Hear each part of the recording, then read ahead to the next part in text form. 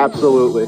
It depends on the COR of the flag stick, so the coefficient of restitution of the flag stick. In U.S. Opens, I'll take it out, and every other tour event, when it's fiberglass, I'll leave it in and bounce that ball against the flag stick if I need to. Welcome back, podcast patrons, to another episode of Leave the Pin podcast. Now, as always, I'm your host, Dan, and I got an awesome guest here tonight. I got my buddy Nick Biondi, who is prepping for PGA Tour Latino America Q School. Just got down to Florida. He's a Northeast PA guy, so we got a lot in common. We're going to spend the next 45 minutes, hour or so chatting and kind of giving you an insight as to what it's like to prep for your first Q School ever and how to start slowly making headway out onto the PGA Tour. Nick, what's the good word? Everything's good, man. It's good to be on the pod and excited to get going into next week for the Latin Q School down at Mission Inn, El Campeon Inn and Resort. So we're getting ready to go, man. All right, so that is coming up, within days, right? Yeah. Tuesday to Friday, January 7th to the 10th, 2020. Can't believe we're into 2020 now. So give me some insight into your headspace. Like, where are you at right now mentally with this coming up? So headspace is really good. I've actually played a couple Q schools in the past. This is my first Latin. I've played Canada once as an amateur and once as a professional. And then I've played Web.com, Korn Ferry Tour now. I've played that one time in the pre-qualifying. But my headspace right now is really good. I feel really confident, just really ready to go, excited for a big week. And I'm meeting up with some of my coaches over the next couple of days to try and prepare a little bit. And I'm confident and I'm ready to rock, man. I'm excited. Yeah, that's awesome. I can hear it in your voice. You and I have played around together before, so I know how kind of an easygoing guy you are on the course. Does that change when it gets to this level? A little bit, yeah, because you're playing for your job. So casually, it's a little bit of a different ball game, but into competition, everyone's a little bit more hyper-focused, you could say, and everyone's just trying to play at a very high level. So it's a little bit of a difference in speaking, how much you talk, how much you eat on a golf course, what you're kind of looking for in terms of second shots and chipping and pitching. And you're pretty hyper focused on what you need to do. So, but good shot or bad shot, my personality really doesn't change. I just try and give it my best on every swing and just see what happens. Yeah, so I kind of know the answers to these things already because, I've picked your brain a ton when we were together. But for all the listeners out there that kind of don't have an insight as to what it's like to prep for a Q School, can you kind of give us a breakdown of, let's say what happened at the end of Northeast PA golf season, which was a good month and a half ago or so, and how you transitioned down to Florida and just those little things that I guess those behind the scene things that people don't kind of really think about. Yeah. Like the travel, prepping food, things along those lines, So, we'll start with just getting down here and getting acclimated back to Florida. Right. This is my second winter down here. But I left kind of first week of November, came back home for Thanksgiving, which was a little late this year.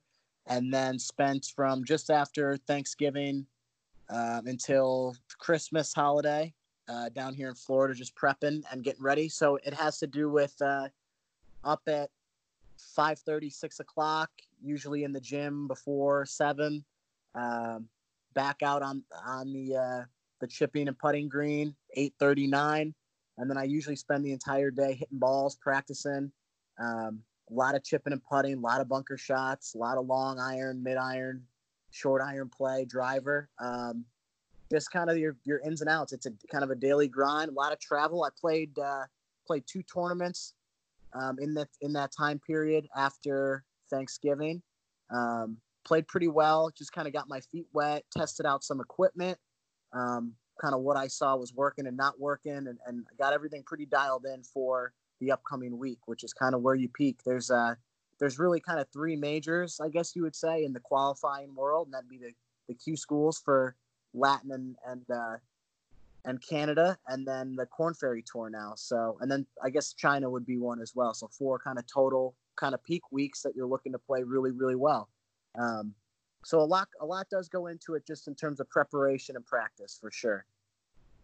So now is your prep this week, as you mentioned everything that you were doing, is your prep this week for Q School going to be any different based on the course that you're playing, as opposed to, let's say, any of the tournaments that you played after Thanksgiving? Like, is it course dependent, or are you doing what you do for Nick for the tournament? So it's a kind of a nice mixture. I'm going to do kind of what I normally do to prepare short game wise for sure. But I know that this golf course is pretty tight. You don't have to hit driver on very many holes, but I know that when you hit it, you better be in the fairway. They call this place it's Mission Inn, but they call it Mission Impossible as a kind of a running joke out there. It's just a tight little track, 7,000 yards, just kind of tight. So the next couple days, I will be hitting a lot of drivers, hybrid club. I have a 2 hybrid that's like a 4-wood almost. And my 3-iron off of tees, just in practice here at LPGA International, where I play out of in Daytona Beach. But yeah, it's going to change a little bit, just kind of course dependent, getting ready for the week. But short game stuff, that doesn't change. Putting drills, all the same. But yeah, it's going to be kind of off the tee boxes and picking good sight lines and really committing to what I'm doing. So that's kind of the only thing that'll change. So I know, obviously, for Q School is what it is. You don't get to pick the site. I know PGA Tour Latino America has that kind of Latins only, that South American only qualifier. But what do you feel in terms of Mission Inn, how this course fits your game, your setup, how you're playing now? So I'm going to be dead honest with you. I actually haven't played it yet. It's going to be my first time playing there. I'll probably get down there Sunday. I'll play Sunday, Monday, and then the event on Tuesday. But from what I've heard from some of the other guys, some of the guys I've played with in Daytona Beach, and some of the guys who have played it, it's kind of should run right into my ballpark. It's kind of a ball striker's golf course. Good putting is necessary, but it's really mid to long irons and hitting it in the fairways, which I've been doing a really, really nice job of over the last month and a half. So it's going to be a kind of a ball striker's paradise out there. The scores aren't super low. Conditions get tricky out there. So it should be great. I'm super excited. Like I said, just ready to go. All right. You kind of almost answered my next question. It's like mind reading. So as far as score goes for this, right? Obviously you can look through historically what the scores have been, and they're not going to change too much. No, are you a guy that's looking at like, okay, I got to shoot this exact number or somewhere around there, to get my status? Or are you a guy that's like, look, I'm going out and I'm playing a round of golf, whatever happens each time, and I'm going to react to it as it goes? Yeah. So in the past, I've done it a kind of a mixture of both ways. If sometimes when I start staring at the scoreboard and staring at like that top 35 spot, I play to that top 35 spot, which isn't kind of what you need, what you want. And if you make any mistakes, you're instead of 35, you're in 65th or 100th. So I think this time I'm going in with the mindset of just continue to make good swings, limit myself to any kind of dumb mental errors, and just kind of have some fun with it and see what happens. But when I start looking at like what wins or what comes in what gets you 6 starts, what gets you 12 starts, what gets you status at all, that's a tricky business, because you start looking at that last number. Let's say it's 4 over or 5 over or 6 over. And then let's say the first day you're out there like, oh, well, I'm 4 over after 7. So I really better start doing something. So it's like that added pressure.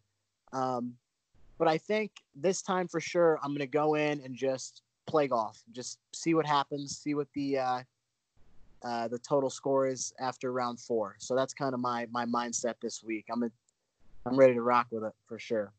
Yeah, I like that, because, a lot of times you get in the mindset of, okay, this is the number I need. And like you said, let's say I'm 4 over after the first 9 or whatever. And then you start playing not your game. You start shooting at pins you shouldn't be. You start, trying to really rip the driver. Then you pull one into the weeds, and now you're playing behind the 8 ball. And I think that's, especially at the level that you're at, is something that is just kind of impossible to counteract. Even, for as good as you guys are, it's one of those things where it's like, if you get away from your game plan and you're not playing Nick Biondi golf anymore, it's like, what am I doing out here? Yeah, exactly. And a lot of people don't realize that it's very easy to bogey every single hole. Like, you can easily bogey every single hole. Because let's say you make 2 or 3 quick bogeys to start your day. Bad drive off the first, whatever it might be, maybe a 3-putt somewhere in there, and maybe you don't get one up and down. So let's say you're 3 over after 3. Now that 4th hole, are you going to fire at a back left or back right pin and you're a little uncomfortable to start your day and short side yourself and make another bogey? Like, you can easily go out and just be like, well, I kind of screwed up the first couple, so now I'm going to fire at all these pins, and they're going to put them in the corners. Back left, back right, front left, front right, maybe 1 or 2 in the middle, depending on what the green looks like.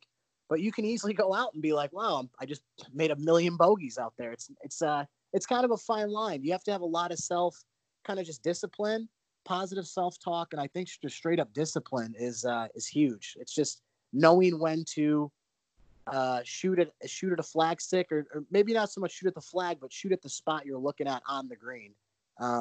Whether that be middle of the green or maybe 2 or 3 yards left or right of center, and trying to pick a good shot shape and execute. So discipline's going to be huge this week for sure.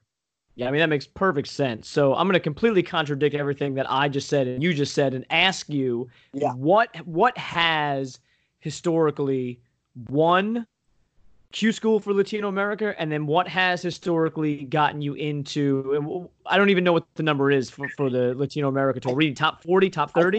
I think it's top 35 maybe. Okay. I think it's 35 or 40. I think Canada's 40, and I think Latin America is 35. So I think the winning score, I don't think it's real low. I think it's anywhere from like 10 to 12 or 10 to 13. The golf course is tricky, like I said. But the top 35 number might be anywhere from 2 or 3 to 5 or 6, depending on what kind of weather we get going. Sure. But it's I'm kind of looking to just like we talked about, just go out, hit good golf shots, and add them up at the end of the week. So should be good. Now, for the people that are not kind of like the golf nerds like you and I are, and other people that really listen to this podcast, there's a lot of people that listen that know Phil Mickelson and know Tiger Woods and stuff, and they don't even realize how important these developmental tours are. For sure. You make top 35, and what is that giving you on PGA Tour Latino America next year, or this year? Sorry. So I think I don't know if I can answer this to complete truth, but I think it's like the guy who wins gets full status, fully exempt, right? And then I think 2 to maybe 16 or 17 get the first 6 starts of the tour. And then I think maybe like 16 or 17 to 20, 25 get maybe 8. And then from like 2025 to 35, they just get conditional status. So conditional status gets you like discounted rates at TPC courses, discounted rates into Monday qualifying events for the Korn Ferry and the PGA Tour and the PGA Tour Canada. But it doesn't get you any guaranteed starts, which is a tough thing because you really don't want to go and travel someplace without having a guaranteed place in the event to go Monday in, especially if you're traveling a fair bit of distance, because it's going to cost you some cash. But I don't think you really want to be looking at the conditional number. I think you definitely want a guaranteed start here or there for sure. Yeah, I can't imagine, unless you had a backer with, deep pockets, how with conditional status you can even think of traveling to Central and South America to sit around and be an alternate in a field, for an event that's not even paying out a ton. Yeah, that blows my mind. And that's a tough thing, and a lot of guys do it. And there's certain, if you go on Twitter and check out some of those guys who are following the Monday qualifying stuff, there's some guys that do it. There's some guys who go and they try and either Monday into the event or they go and wait. And that's a tough deal, man. That really is, because you're burning up resources. But it's a double-edged sword, because if you get into one, let's say you get into one and you take care of business and you top 5 or win the event, which everyone out there has the opportunity to do that, because if you can qualify, you can win the golf tournament. it's like it's kind of a double-edged sword. It could be a life-changing week, or it could be a week where you're out $5-6 grand, like pretty easily, snap of the fingers.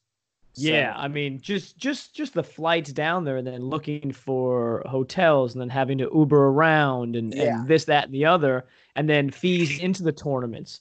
What is Latino America Q School costing, if you don't mind me asking, as opposed to like Corn Ferry Tour Q School? I think they're all pretty close. I think they run you anywhere. I can't remember what we paid. I think it's $1,500 or $1,600 to. I think Corn Ferry's $2,200 or $2,300. So they're all in that same kind of ballpark. I think China might be a little bit cheaper because it's kind of expensive to get there. But they're all in that kind of $1,500 to $2,500 ballpark for the 4-day event, and you get one practice round and range balls all 5 days of the championship proper, I guess you would call it. So it's really not crazy, but I mean, it's tough. It is tough to kind of rummage up the cash flow and go out and play. It's a business. Like we always talk about, Monday qualifiers are a business. You know, you get a lot of people on a golf course. Most of the guys are paying $400 a pop, and it's go play. Best guy wins. You know, at least the tour's gracious enough to give you free range balls. Yeah, seriously. There's some spots that don't, man. It's funny. There's some events don't. Well, you know, I always like to ask people, I'm going to ask you the same thing. Like, when's the last time you had to actually pay for golf? Oh, God, you don't want to hear this story. So I'm with a good buddy of mine, Carl Puglisi. He's an assistant pro up in the Scranton area. And he was down here with me at Daytona Beach just before Christmas.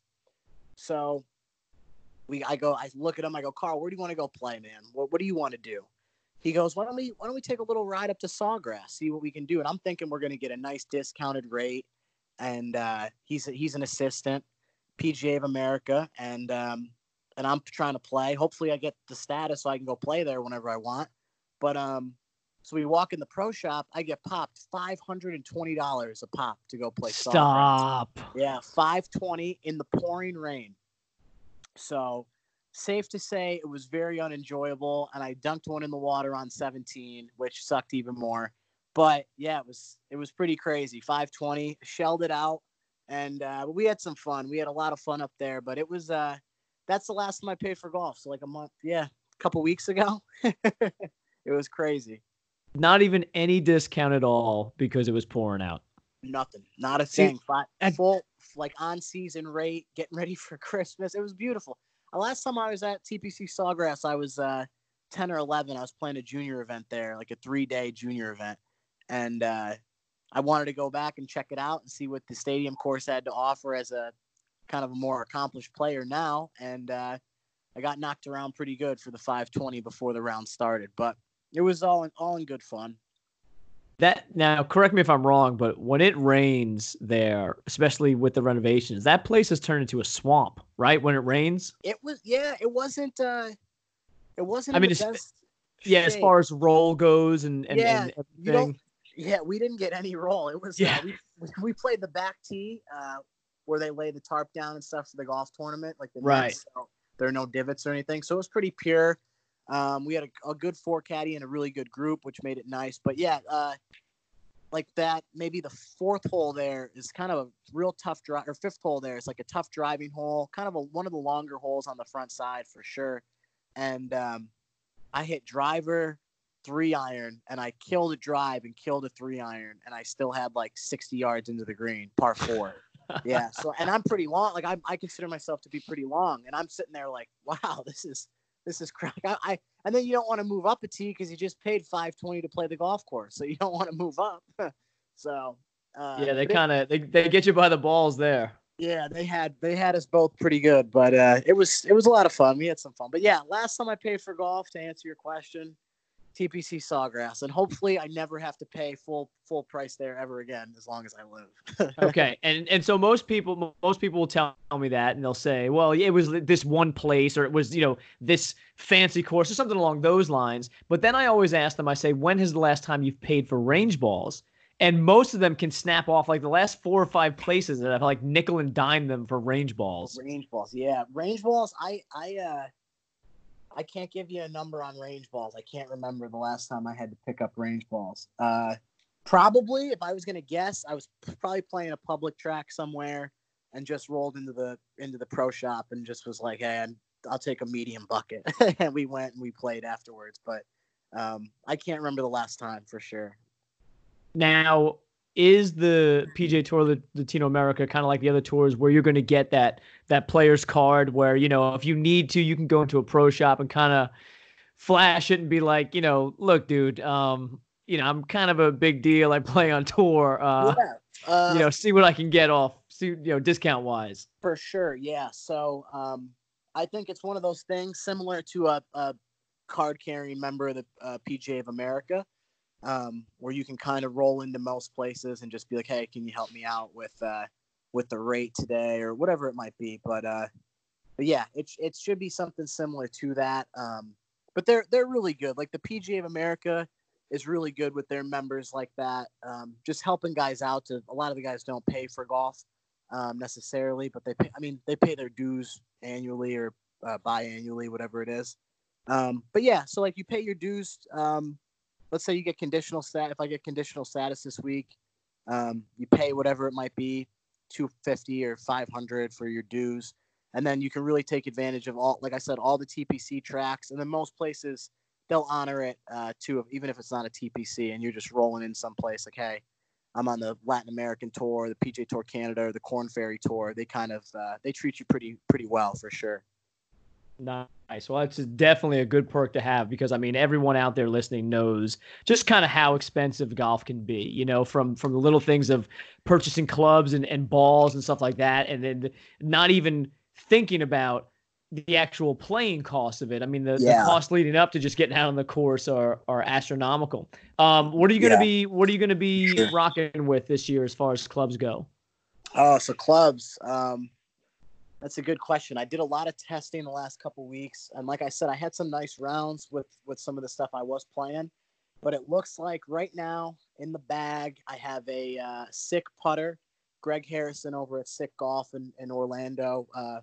He works with Bryson a little bit. And Bryson, as you guys know, Bryson uses the Sick Golf putter. Great technology in the thing. So I'm rolling with that this week and have for the last month, which is pretty good because that's – putters don't usually stay in my bag for that long. So Sick Golf putter. Driver's going to be a Ping G400 Max. I got a new hybrid in play, two hybrid, like I said earlier. That's a Ping G410. So it's kind of really nice, strong, a lot of good shots with it over the last couple of days. I did a lot of testing with it. And then I've got some kind of off-brand, no marked irons. And I got a G410 3-iron and Vokey wedges, of course, because Mr. Vokey makes the best wedges there. So that's kind of what I'm rolling with into 2020. The Ping stuff has always been really good to me. And the irons, my irons look great, and these wedges are awesome as well. And we get this putter rolling this week. It should be a really good one, hopefully a memorable one. No doubt. And I remember – you were putting with a different one when we played and still rolling it pretty smooth there. So I can only imagine it's going to, increase with the flat stick you got in the bag now. Yeah, it should be good. Greg and I are actually working tomorrow in the morning pretty early. So we're going to get it dialed in. He gets me up on that Quintech machine, kind of tells you what the ball's doing, how well it's rolling. So we might make some changes to maybe ball position or setup, whatever it might be, to really dial in the roll. But I've been hitting my spots beautifully the last couple of weeks and made some really, really big improvements with my putting stroke, which was kind of a necessary evil over the last couple of years. So it's always a work in progress, but I think we got it pretty dialed in for the coming year. So it's exciting. Fantastic. So listen, let's go back a little bit. Let's kind of reverse and go back to your start in golf. I'd love to know. I do know, but I'd love for the people to know how you got interested in the game. So I got interested in golf, right? Probably the early 2000s. I was just a kid, 6, 7, 8 years old. My grandfather, he was one of the first members at a club there in Scranton, PA, Glenmar National. And we hosted a web.com event from, I want to say maybe 99 or 2000 until about 2007 or 8. So I saw all the guys come through. I saw Bubba Watson. I saw Jason Gore. We saw a little bit of Kuchar. Roland Thatcher. That's another name. Brad Adamonis is a guy I really respect, and I watched him play a little bit there.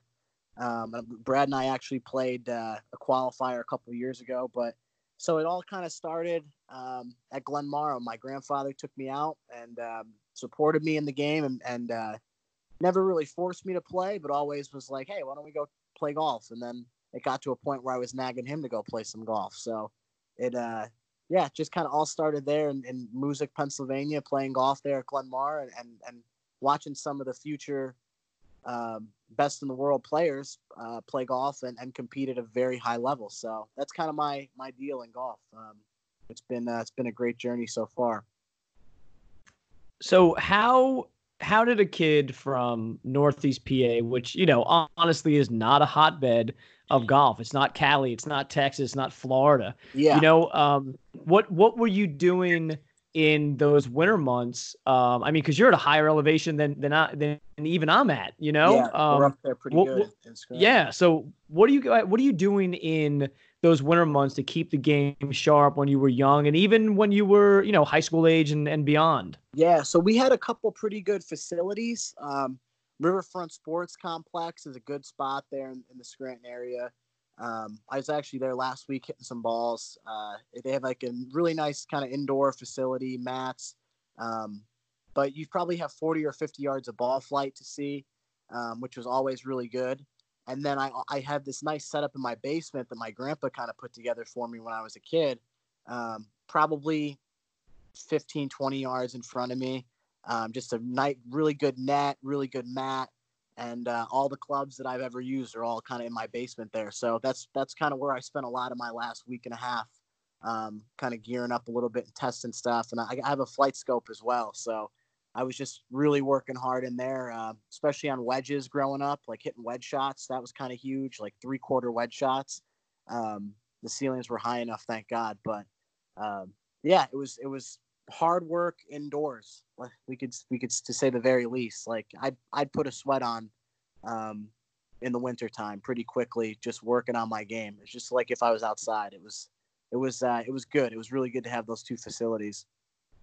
Nice. And then what about college when you went off and kind of left music and ventured out? So I didn't go very far. I went probably 20 minutes away from my house, but they actually put in at Marywood University right there in Scranton. They put in a really, really nice simulator room. Like I said, like great mat, solid putting green, a TV in there, couches to hang out in. The coach at the time, Eric Grumman, he kind of instituted that, and it was great for our program for probably the last 3 years I was there. I don't think we had it my freshman year, but he put it in for my last 3. And it was really great. It was just a kind of an old racquetball court, and we flipped it around and we made it kind of a golf simulator room. And that was awesome too. It was great. It was great to kind of spend some time there and hang out with the guys. And just another great facility. I completely forgot about that. That was some of my best times were in that simulator room. Was that a pretty decent benefit, only being 15, 20 minutes away from home, being able to stay a member at Glenmore, play there a ton? Yeah, big time. I kind of did everything. I looked at it this way when I was just getting out of high school. I played really well my last year in the state championship, came in 5th place. And I got some really nice looks to go to some pretty good schools. And I just kept thinking to myself, like, well, we have a lot of good schools in the Scranton area. I really like home. Like I'm kind of a homebody. I like Pennsylvania. I really like Pennsylvania. I like the area that I'm from. We kind of have everything there. It's great. But I really just kind of wanted to find some place where I could grow my game, but also get a really nice education. And then to make up a third point, just kind of like being close to home, it's a comfort factor, right? So just being comfortable, being able to grow my game, and being able to just really work hard on things in the off season. So it was kind of just a really nice triple threat. But yeah, it was kind of those three things kind of led me to work it out at home. So if you didn't turn professional in golf, what would you be doing? Geez. Well, my grandpa sold insurance, and a lot of my good buddies sell insurance. So I might be doing that, but I don't know. I love teaching golf, and I love helping kids out, young kids get into the game. So it would be in between director of golf someplace or selling insurance. I don't really like sitting behind a desk, so it would probably be director of golf somewhere. Selling insurance sounds boring as hell. Yeah, so boring. The funny part was a lot of my buddies, they love it. They're like, yeah, I like it. They're making money, and it's a good business. You play a lot of golf, but yeah, it'd probably be helping people play golf. I don't know. It depends on how I'm feeling. I could flip flop. I could flip flop either way, you know. Well, I mean, screw Plan B, right? You don't need it. 100%. I think it's always good to have an idea. Like if I were to fall and break both legs, what I would do, right? But for right now, I'm fully invested in what I'm doing on the golf course. So it's kind of a nice freedom to have, because it's very easy to second guess yourself and second guess your abilities at times. And like no one really ever plans to struggle, right? So when you start struggling, it's like, well, what am I doing? Where am I going? What's next? And a lot of thoughts kind of pop in. But like my coach said to me a couple of weeks ago, he said, man, no one ever really plans on just grinding on mini tours or struggling. Like it's a marathon, not a sprint, right? So you just have to really stay patient. And yeah, I'm fully immersed in what I'm doing right now. So I'm excited. Well, yeah, because golf is one of those crazy games at the pro level where, you know, you literally could grind for 2-3 years and then poof, all of a sudden, you know, a few more putts drop. You start getting like, you know, a stroke or two stroke gain on the field. You win twice. You know, you level up to the Korn Ferry Tour. Yeah. You win on that, or you have a hot week during Q School. And next thing you know, a year and a half from grinding it out in like, you know, these shanty towns of Central America, you're out playing Torrey Pines. Yeah, it's amazing. I look at some of those guys, man, like Nate Lashley, 30, he was 31 or 32-year-old rookie. Scotty Harrington, like 36, 37-year-old rookie. It's just guys like you have to pay your dues, right? And I think there's a fine line between like paying my dues and being 43, and there's a fine line between just like doing things the right way each and every day to continue to improve. And I think that's kind of what a lot of those guys do. It's like, it's rare to see a guy like Joaquin Niemann or John Rahm come out at 22, 21, 23 and like really dominate golf and notch a couple wins. And it's harder than that. Right. So I think for the average person listening, or the average person who enjoys their local, really high level amateur players who might be trying to turn pro in somewhere in America or anywhere in the world, if they're listening, I think they have to realize that it is harder than a snap of the finger. Oh, wow, you're on the PGA Tour. It just doesn't work that way. So it takes time. It takes a massive amount of heart and skill and time. It just is what it is. Well, I think the PGA Tour itself is one of the biggest obstacles to getting out on the PGA Tour. You know, there's no more Q School nowadays for PGA Tour. I mean, you're mandated literally to play the Korn Ferry Tour now. And then, you know, like you're literally mandated to kind of work your way up the levels of the ladder, the rungs of the ladder to get to the PGA Tour. So you don't have these stories anymore where, you know, this unknown survives this, you know, 6-day Q School, finishes top 10, comes out on tour, you know, has 3 or 4 top 10s, wins, and all of a sudden becomes a household name. Nowadays, it's, okay, well, yeah, I remember Nick Beyond. I remember him when he was on the PGA Tour Latino America. Oh, yeah, then I remember seeing him at a Korn Ferry Tour event, you know? And then it's like, it's almost like minor league baseball now. Yeah, exactly. That's the best way. Whenever I explain it to someone, the first thing I ask, do you watch any baseball? I go, okay. Yeah, best analogy. Single A, double A, triple A, major league. So that's the best way to go. So like state opens, stuff like that, mini tour events, single A, double A, Latin America, Canada, China, triple A, Corn Ferry Tour, PGA Tour, Major League Baseball. So that's kind of the best way that I can describe it. We're big baseball fans in my house. So that's kind of how I explain it to people, and people seem to grab it that way. But yeah, you're 100% right. It's tough because there is no, I think it was 2010 or 11 where it was the last year where you can go straight from being Joe Schmo off the street to playing the PGA Tour, making millions of dollars. So it is, it's tough. It's just time. It's just a lot of time. So when people say like, oh, like, how long do you think that'll take? Well, it's like, well, I'm not planning to struggle. So hopefully it just takes 3 years, click, and I'm there. But if there is a bump, any type of bump in the road, you can miss a tee time and something happens and you miss an event or you miss a flight and then you miss your car by $70 or $100. So it's like, it's crazy. There's just a lot of different factors that go into the show here. So it is tough to get out there. So now one of the things I'm always interested in with guys that are going through Q School or on these lower rung tours is, how was it that this tour per se caught your eye, and did you give any thought to the Challenge Tour out in Europe and going that route instead? Yeah, so I did. So my buddy Brandon Matthews, he was out on the Latin Tour. He's a Corn Ferry guy, and he kind of bounced the last couple of years between Corn Ferry and Latin.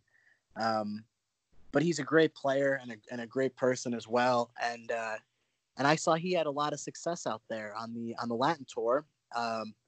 And I just kind of don't know enough about the European Challenge Tour. I know it's a great tour.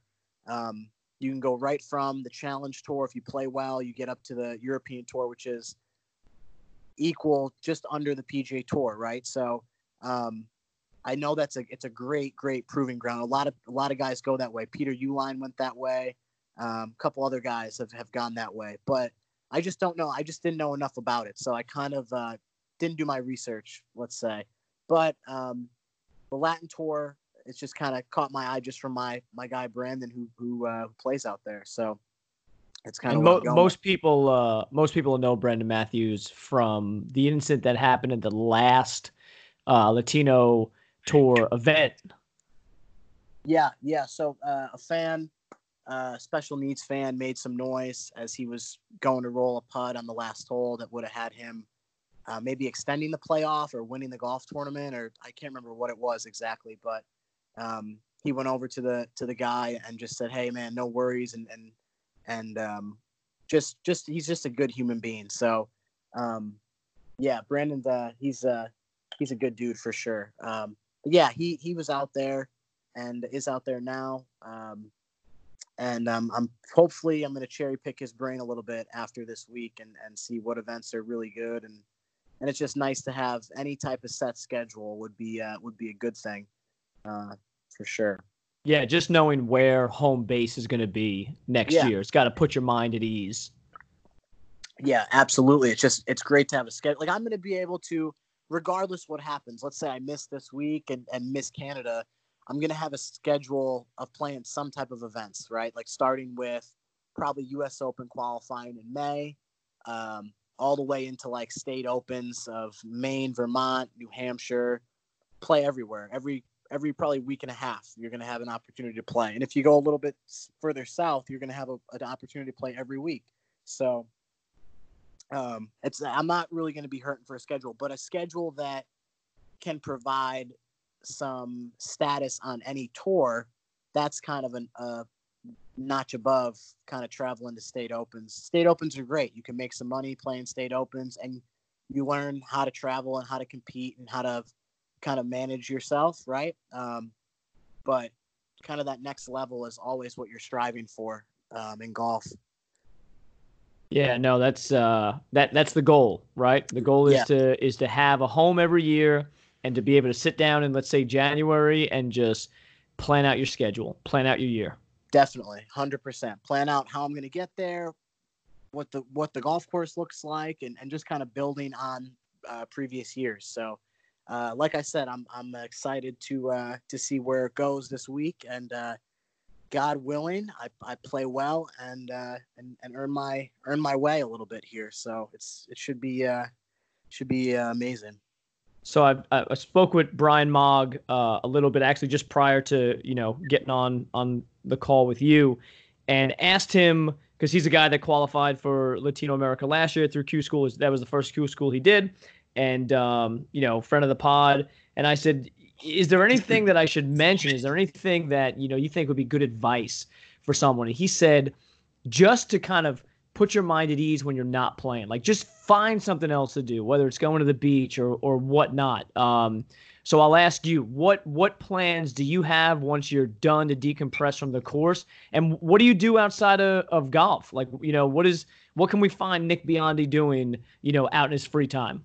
So that's a good question. So things that I like to do to decompress after a round, let's say it's a competitive round of golf. Usually I'll go back to the hotel, or I'll go kind of go relax for a little bit, maybe an hour, 2 hours, head back to the golf course, maybe just do a little putting or chipping, whatever it might be. Kind of like round dependent. Like if I shoot 63, I might go relax for a little bit longer and then go maybe hit a couple putts for 30 minutes. But it's kind of round dependent on how I'm feeling. But it's kind of, yeah, like I think that's a good way that Brian put it. It's just kind of relax, kind of get out of your own way, let's say. What do I like to do in my free time? Like, let's say I'm home, just kind of not playing golf. Let's say it's dark, it's 8:00 or something. So I like cooking. I like cooking it up a little bit. I'm good with the grill, make myself a nice dinner probably. I watch a lot of Netflix. That's kind of my go-to. I just finished that show You on Netflix, which was kind of crazy. But yeah, I'm kind of a Netflix guy, cooking guy, and I started playing guitar probably 3 months ago now. Probably 4 months ago. I just picked it up and I was like, I'm going to try and learn how to play this thing. And I'm like a 20 handicap playing guitar. So it's but I like it. I enjoy it. It's something that gets my mind off things. So those are kind of my go-to deals. Yeah, it's always interesting because, like guys like me, what's my hobby? Obviously golf, Yeah. And then so when you got somebody that's so deeply involved in the game and it becomes, almost a job at times, even though you're playing a game, it's still your livelihood. It's always interesting to see what those guys do because all of us love it so much as fans because golf is our hobby, you know? Yeah. I think it's kind of a beautiful obsession, you could say, right? Like anyone who really addiction, sure. Yeah. Anyone who loves to play golf, man. It's like once you get bit by that bug, it's tough to run away from it. It's just I find myself watching a fair amount of Golf Channel. Like I like just kind of being always. It's usually always on the TV in my house, whether I'm watching it or my grandma's watching it. It's usually always on somewhere. But yeah, it's just kind of it's a part of who we are. So, but yeah, I try and get away from it when I can, when I feel like it. Like when I get a little burnt, where I'm like, I got to shut this off. Like I was watching something the other day. It was yesterday. We were watching the Hawaii tournament, and I looked at my grandma like, I got to shut this off. I can't watch this anymore. I'm getting kind of tired of watching golf. So we put something else on. But yeah, it's for sure. It's once that monkey's on your back, it's tough to get him off. It's golf's an amazing deal. Yeah, I'll 100% agree. I mean, the addiction part of it is, obviously a healthy addiction as long as you don't, mortgage the house to buy clubs and stuff like that. But it's definitely it's definitely something that just brings, I talk about it all the time in the pod. I'm sure people are sick of hearing it, and they'll message me on Instagram if they are. I know that. But, you hear all the time, like there's no other sport that you can connect with somebody so deeply with, I mean, I played one round of golf with you and then, honestly, we probably hung out afterwards for just as long as we played that round of golf. Definitely. And automatically, somebody, you understand what they're about. You get a great grasp of who they are as a person. And that can be something as simple as playing 18 holes with them. Yeah. I think like golf and business go hand in hand in that aspect. It's like, you kind of have a pretty good idea of who that person is, who that person might become. Golf's just kind of a beautiful like evolution, right? It's just like you're out there, you're together, you're playing by a set of rules for the most part, and it's just like that enjoyment factor. Like if you don't enjoy playing golf on like a great golf course at a great time of day, and you guys have nothing to do but go hang out afterwards and maybe grab a beer or two and some wings or something. If you don't like that, you don't like home cooking, man. Like that is that is as good as it gets. And there's a lot of guys like you and I out there, and it's just an enjoyable deal for sure.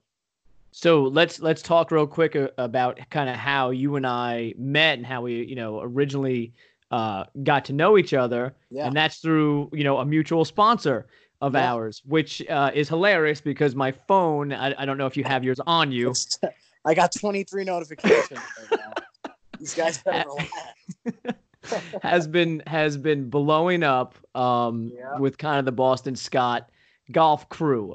Steve is on the hunt right now for an alligator skin belt and just purchased one. So that's what he's sending us pictures of as we do this. I said, Steve, Nick and I are kind of doing a podcast right now. I was like, I don't care. I'm looking for an alligator skin belt.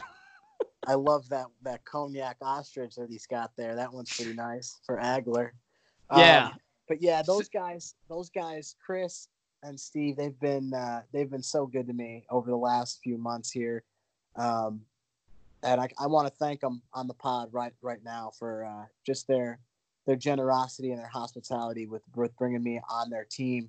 Like we talked about with those guys in the Boston Scott pod, it's just kind of like good timing, good people, good fit, and it all seems to work out. But yeah, they're those guys are great, right? So how was it that you initially got hooked up with them? Because they're your apparel guys. I mean, you're going to be wearing Boston Scott Golf head to toe when you're out at Q School, when you're on the PGA Tour Latino America. Like that's it. You're the dude flying the flag for this brand. So give people a little insight as to how that got started and then where it goes from here. Yeah, so I reached out to Steve there on Instagram, and I was just like, hey, I really like your styles and everything, and I saw that it says coming fall of 2019 on the page. So I said, oh man, this is good. It's a kind of a fresh company, and I was with another company for a few years there, probably 4 or 5 years, where they were kind of getting me stuff at a really, really great discount. The stuff was pretty nice, and just kind of looking to make like a style move as we tend to do as we get a little older, whatever it might be. So I just reached out. I said, hey, love your styles. Looks like the stuff is really good. Love to work with you guys at some point. This guy tries to send me a coupon code, like 20% off your next visit to Boston Scott Golf. I'm like, no. I'm like, this is what we need to do. I want to go full blown gear, send it out to me, and then we'll go from there. We'll meet up and we'll get this ball rolling here. And then I think he realized like, oh wow, this kid isn't some scrub off the street. And it just kind of all worked out. We hit it off. We met up probably a week later, and then we talk every couple days. Those guys are great. So, but yeah, it is like you said, flying the flag of Boston Scott. Hopefully with a lot of red numbers and a lot of good scores. But it's been a real treat working with them for sure. Yeah, it's I mean, I can't say a single bad word about anybody in the program, in the company. I mean, look, even if they never sent me another thing again, which, obviously Steve and Chris, I really don't mean, but even if they never sent me another thing again, like just the text thread that the four of us have going is just, at times astronomically hilarious. It's been really funny. We had a great time talking Little President's Cup the other day, and it was a real treat. But yeah, that's the text thread we have going right now is it needs to be published somewhere in an encyclopedia at some point in time because it's classic. Yeah, I think maybe what we'll do is maybe one day down the line, like for show 500, is we'll sit down and we'll just reenact our parts and just go over reading of everything that went into it. Oh, that would be classic. That'd be awesome. Oh man. All right. Let me get you out of here on this. People always love hearing best shot, worst shot that you hit, or at least that you can remember. I know a lot of times worst shots you kind of plug out of your memory. Yeah. But if you can whittle them down, obviously there's been tens of thousands. But if you can whittle them down, what would your best shot? What would your worst shot be? Oh man. Okay, we can go. Worst shot is I'm a senior in college and we're playing our conference championships. And I think I'm one or two back of the lead to start the day. And it ended up getting rained out like the last 7 or 8 holes, whatever. But so I end up losing the event. But off the first tee, it starts to rain a little bit. And I'm using like this 45.5-inch driver. I've got long arms, so all my clubs are pretty short. This driver is too long for me, like 100% too long. And I make such a bad swing. And the fairway's it's a Mazellum Springs golf club. And the fairway is probably 75 yards wide. Like from out of bounds to out of bounds, it's probably 120 yards, right? So I hit this thing so high right, and it almost hits my car in the parking lot, right? And it bounces off a tree, bounces back towards being in bounds, but I'm out of bounds by like an inch and a half. So I got to go back to the tee, reload another ball, and then I almost did the exact same thing. So those would be my 2 worst ones. And then my best shot, oh man, under pressure or just best shot ever playing? Oh, I think under pressure. I think a shot under pressure is 100 times more difficult to pull off than when you're playing around with your buddies. Because if you're out with your buddies, I mean, you can get a lunky bounce here or there. There's so many rounds. There's so many rounds like that. So the rounds under pressure, first off, the shots are limited because there's not many, that you play under true pressure. So yeah, I'd like to hear that one. Okay, so we're gonna go the 8th hole at Glenmara. We're playing the club championship. I'm probably like 13 or I'm probably 12 or 13, and I'm a huge Tiger fan at this point in time, right? Like just Tiger is it. He is the sun and the moon. He's the man, right? And he still is. He's the needle, right? So I'm wearing my long pants, red shirt, Sunday charge right now. And I was like 12 or 15 back. I had no chance of winning, but I'm rocking it. And the 8th hole at Glenmara, I hit this snap hook onto like this maintenance road. And now I've got to hit another snap hook over a ravine, like a gully ravine that's all hazard. And the pin's right in the front, like the front right corner. And I've got to hit probably off these grass clippings maintenance road. I've got to hit probably a 70-yard snap hook onto the green to try and do anything. It was a complete like psycho shot, right? But I think Tiger had I just watched Tiger like hit all these awesome shots. I don't know if might have been the U.S. Open, Torrey Pines, and he was hitting all these shots. He's limping around, broken legs. So I tried to embody it. Yeah, 2008. Yeah. So I hit this shot, comes off perfect, goes like 2.5 feet from the hole, left of the flag. Like if we go there today, you will look at this shot and go, you went under these trees, and then the ball rose, and then it hooked 60 yards. Like the shot isn't like when I go there now. Let's say I'm playing with someone, they hit it there, or I'm over there, something bad happened. When I check out that spot now, I'm like, wow, 24-year-old me would chip that ball right out and just try and make 4. But 13-year-old me hit like 7-iron from 155 or something and hit a huge hook. And that's probably my best shot under any type of pressure, trying to really hit a shot in a tournament. So that would be it. That'd be my best one. That sounds pretty amazing, honestly. Yeah, it's probably one of those things like the ignorance of youth. You just don't even think about it. You just do it. I remember growing up and hitting even putting, like hitting putts 8 feet by, and then people would be like, what are you doing? I'm like, well, I wanted to make the first one, and I know I'm not going to miss the second one, so screw it. Let's do it. Yeah, there's no scar tissue. There's nothing built up. Exactly. It's not like let's try and 3-putt from 40 feet. It's like I'm trying to make this thing. Yeah, my kids are the same way, and like at times I have to rein myself in from saying like, "Oh, hey, hit it a little bit easier. Like maybe we can get it to die around the hole." Then I'm like, "You know Yeah. what? That's no, let them go." Let them do it. I think the two worst things you could do is try and have a kid really lag putt, like from, let's say he's got a 20-footer. Let him try and make that thing. Like let him hit it 6, 7, 8 feet past. Like be aggressive, and then stopping a young kid from hitting flop shots. I think hitting flop shots and keeping your creativity around the greens, like wide open flop shot, bunker shots, and just trying to hit it straight up in the air. I think kids love doing that. I know I did, and I think when you try and get a kid to hit like a 7-iron bump and run, they're not going to like it. And I think it creeps into like just some weird habits too of not being able to keep accelerating and keep aggressive. So I'd say flop shots and let them try and make the 30-footers. I like that. Hey, that's good advice to any of the young listeners out there, any of the listeners that have kids that are getting into the game. Those would be my two is let them go. Just let them go. Hit it hard.